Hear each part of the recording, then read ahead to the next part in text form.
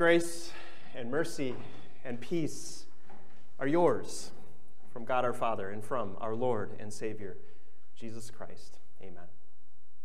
God's word that we meditate on this morning is our epistle lesson from 2 Corinthians chapter 4. Paul writes, "And even if our gospel is veiled, it is veiled to those who are perishing. The God of this age has blinded the minds of unbelievers, so they cannot see the light of the gospel that displays the glory of Christ, who is the image of God. For what we preach is not ourselves, but Jesus Christ as Lord, and ourselves as your servants for Jesus' sake.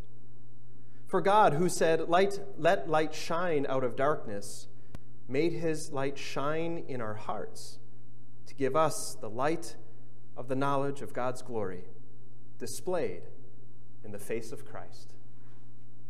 This is the word of the Lord. Well, we've reached week 4 of this series, the final week of this series, Reset. Right? Back in that first week was kind of an introduction, just reminding us of that amazing grace of God. Right? That grace that called us out of darkness into his light.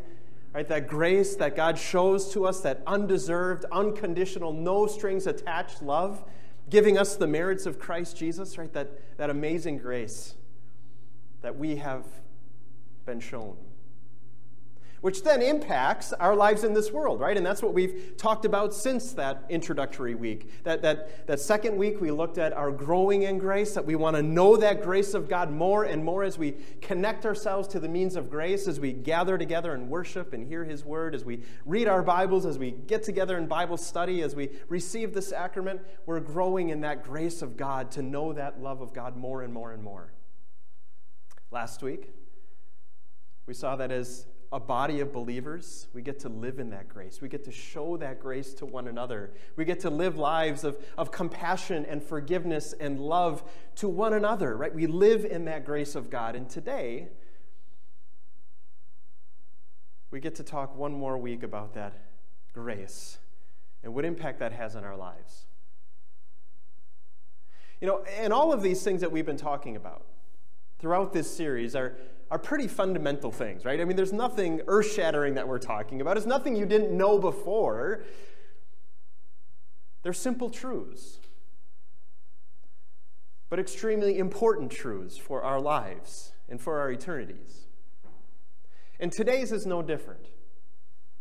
In fact, the simple truth that we are focusing on today is probably one that you learned when you were very, very small. This little light of mine, I'm going to let it shine. Right? That we have been shown that grace of God. We have been called into that light of God's grace so that light can shine out to the world. If you grew up in a Christian home, you probably learned that song, right? This little light of mine, I'm going to let it shine. And now it's going to be stuck in your head the rest of the day. You're welcome. But the truths of that song are just wonderful, aren't they? It's so simple, right? And it's got the little actions. I can still remember my little Katie, even before she could, put words together, doing the little actions and, not covering it with the bushel, right? And then Satan not going to blow it out, right? I mean, you've known these truths since you were just a child.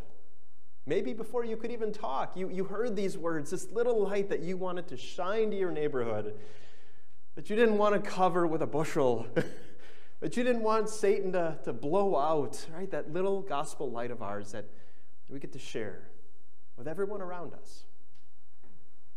And by God's grace, we know that light. Right? By God's grace, we live in that light. And isn't that just an amazing thing? That we know this light of Christ. This is the way that Paul describes it here in our lesson. He says that God has made his light shine in our hearts to give us the light of the knowledge of God's glory displayed in the face of Christ. Right? It's nothing but grace that we know our Savior Jesus, and we have knowledge of who he is and what he has done for us. Right? We know this gospel. We know this good news that is that light that's within us. We're so blessed to know that. but there are many who don't. You know, you'd be hard-pressed to find somebody who doesn't know this song, This Little Light of Mine. I mean, even people who didn't grow up in the church, people who aren't Christian. I mean, it's become a song that's become, worked its way into popular music too, right? Ray Charles did a version of it, way, way back. But just because they know the song doesn't mean they know the light. Doesn't mean they know the light that shines in our hearts. Right? Paul says this, he says, if our gospel is veiled, it's veiled to those who are perishing. The God of this age has blinded the minds of unbelievers so they cannot see the light of the gospel that displays the glory of Christ, who is the image of God. Friends, it's easy for us to take this light for granted, right? Just as easy as it is for you to take for granted when you walk into a dark room and you flip the switch, that the light's going to come on, right? And you're going to be able to see, right? You just take that for granted. You don't think twice about it. Is this light going to come on? Am I going to be able to see, right? Where we may take this light of Christ that we know and shines in our hearts for granted, think about the billions who don't know that light of Christ, for whom it's veiled, for whom it's hidden, that they don't see it. Just think about what that means. Think about the peace that you have when you sin. But then when you know that you are forgiven. When you can go and you can go to the cross and you can see every sin forgiven there, paid for in full. The peace that you know that brings to your heart and to your mind between you and God. You know that peace, but friends, just imagine not having that peace. Try for just a moment not to take that peace for granted. Try for a moment to put yourself in the shoes of somebody who doesn't know that their sins are forgiven, that their sins are paid for at the cross, who are trying to make themselves right with God by being better, by doing better next time. Imagine the weight of that on you. Or imagine going through life wondering why all these bad things happen. And if there's a God out there who really cares about you. I mean, try to just imagine that for a moment, what that's like to live in those doubts every single day, to live wondering, is there a God out there, and does he love me, and does he care, because look at all these problems I have. Just try to imagine living outside of that light of Christ for just a moment. Try to imagine for just a moment the hopelessness and despair you feel when you lose somebody to death, if you don't know what's coming after the grave. If it's just a fear of death and a fear of punishment after this life, I think about the hopelessness and despair that you'd feel when you lose a loved one or when you face your own death, not knowing what's going to happen to you or what the punishment for all your sins is going to be in this life. I mean, try for just a moment to imagine what it's like to live outside that light of Christ, to not know the good news of the gospel. It's awful, isn't it? It's awful for just a moment to think about what that would mean and how I look at my life and how I look at eternity. But now remember how there's billions of people who are living without that peace and without that hope beyond the grave, and who wonder if there's a God and if he really loves them because of all the struggles they go through in this life. Friends, this gospel is veiled. It's hidden from so many. Right? And it's the God of this age who is blinding those minds of those unbelievers. It's Satan who is working to keep them from that light of Christ, who doesn't want them to come into that light, but to remain in the darkness with them, to continue to bump around in the darkness, that spiritual blindness, to not know that light and that life and those promises and blessings that come through the gospel of Jesus Christ. Friends, there's billions who, as Paul is led by the Spirit to say, are perishing. Right? Those to whom it is veiled are perishing.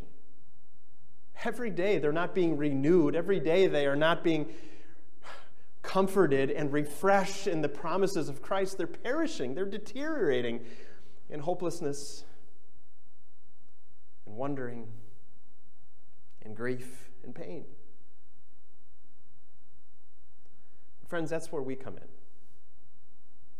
That's where God gives us a part to play in his plan of salvation.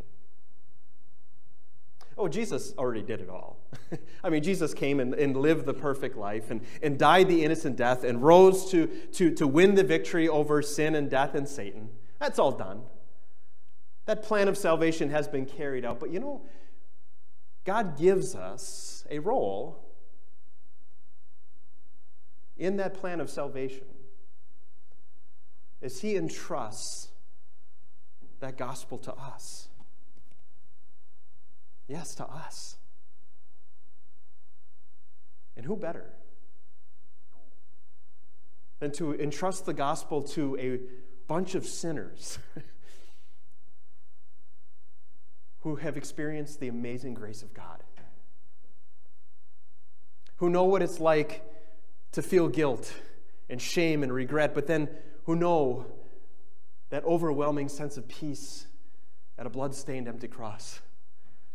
Who better than a bunch of sinners who have experienced God's grace to know that, yes, I suffer and I struggle through this life, and this life is full of pain and difficulty, but yet I know that I have a God who loves me right now and cares for every one of my needs because he says so in his word, his almighty, powerful truth of the word.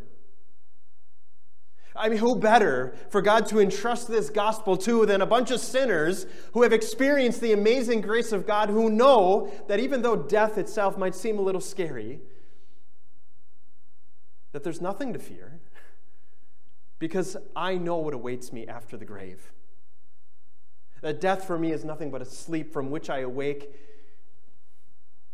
in heavenly glory, in the presence of God. Friends, who better than a bunch of sinners who have experienced the amazing grace of God to give that to us, to make known to the world?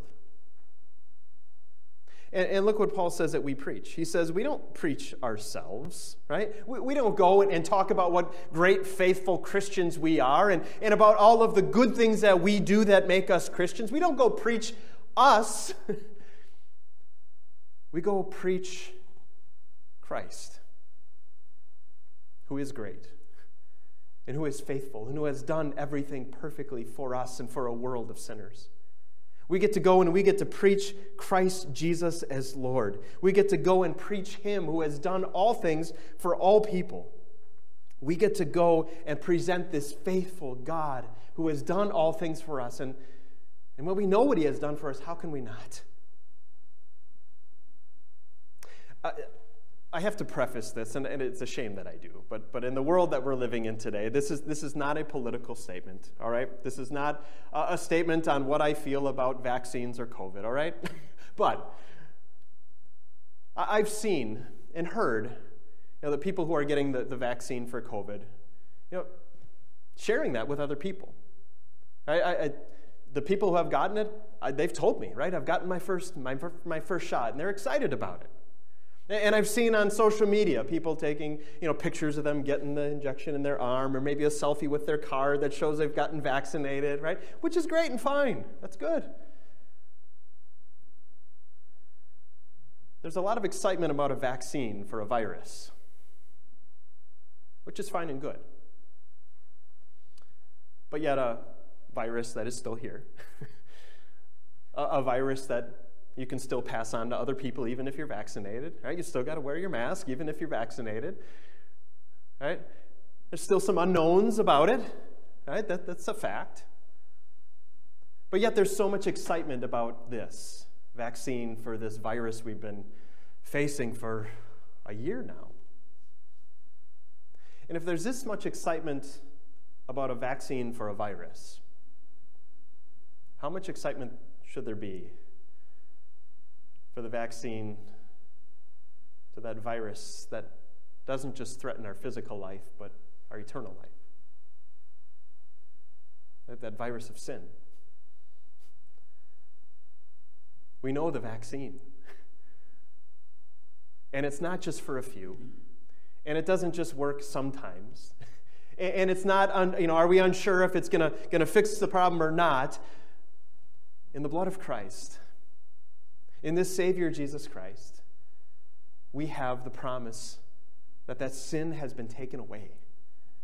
We have the promise that this sin has no power over us. We have the promise that this sin has been nailed to a cross.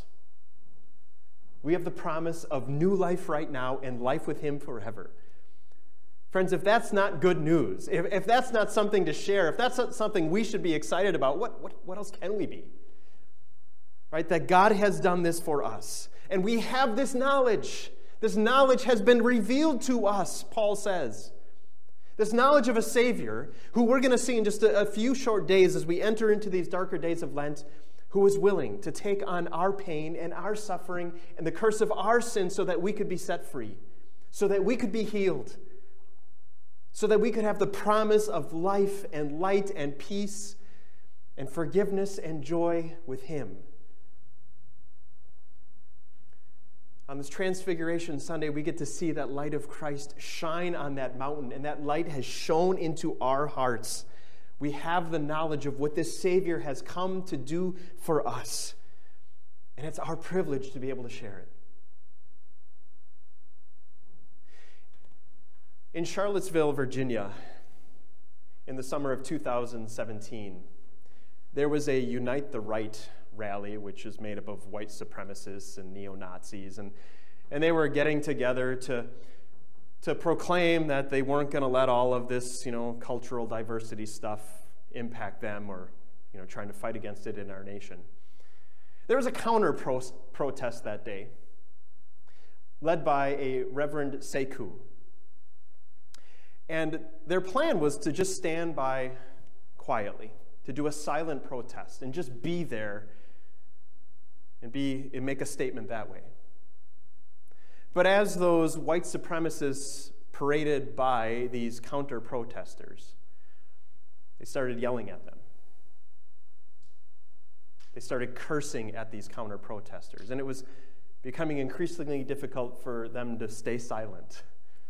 And Reverend Sekou could feel the tension starting to bubble up, and he was afraid that something bad was going to happen. And so Reverend Sekou eased the tension by breaking out into song. This little light of mine, I'm going to let it shine. This little light of mine, I'm going to let it shine, let it shine, let it shine, let it shine. And those counter-protesters broke into song with him. And their voices rose above the shouts and the cursing of those white supremacists. And they didn't know what to do. Reverend Sekou said after, he said, they didn't know what to do with all that joy that they felt exuding from us. We weren't going to let the darkness have the last word. Friends, as God's people, as God's church, we will not let the darkness have the last word. Jesus has come to defeat the darkness. He has come to bring light into the darkness of this world and to call sinners out of this darkness into His marvelous light. And friends, that is you and me. That light has shone into our hearts, and now we get to shine that light out to the world that is still walking in darkness. As a congregation, as a body of believers, we get to do this together right here in Gilbert. As individual Christians, you get to go wherever you go, into your workplaces, into your homes, into your neighborhoods, and proclaim the simple truth.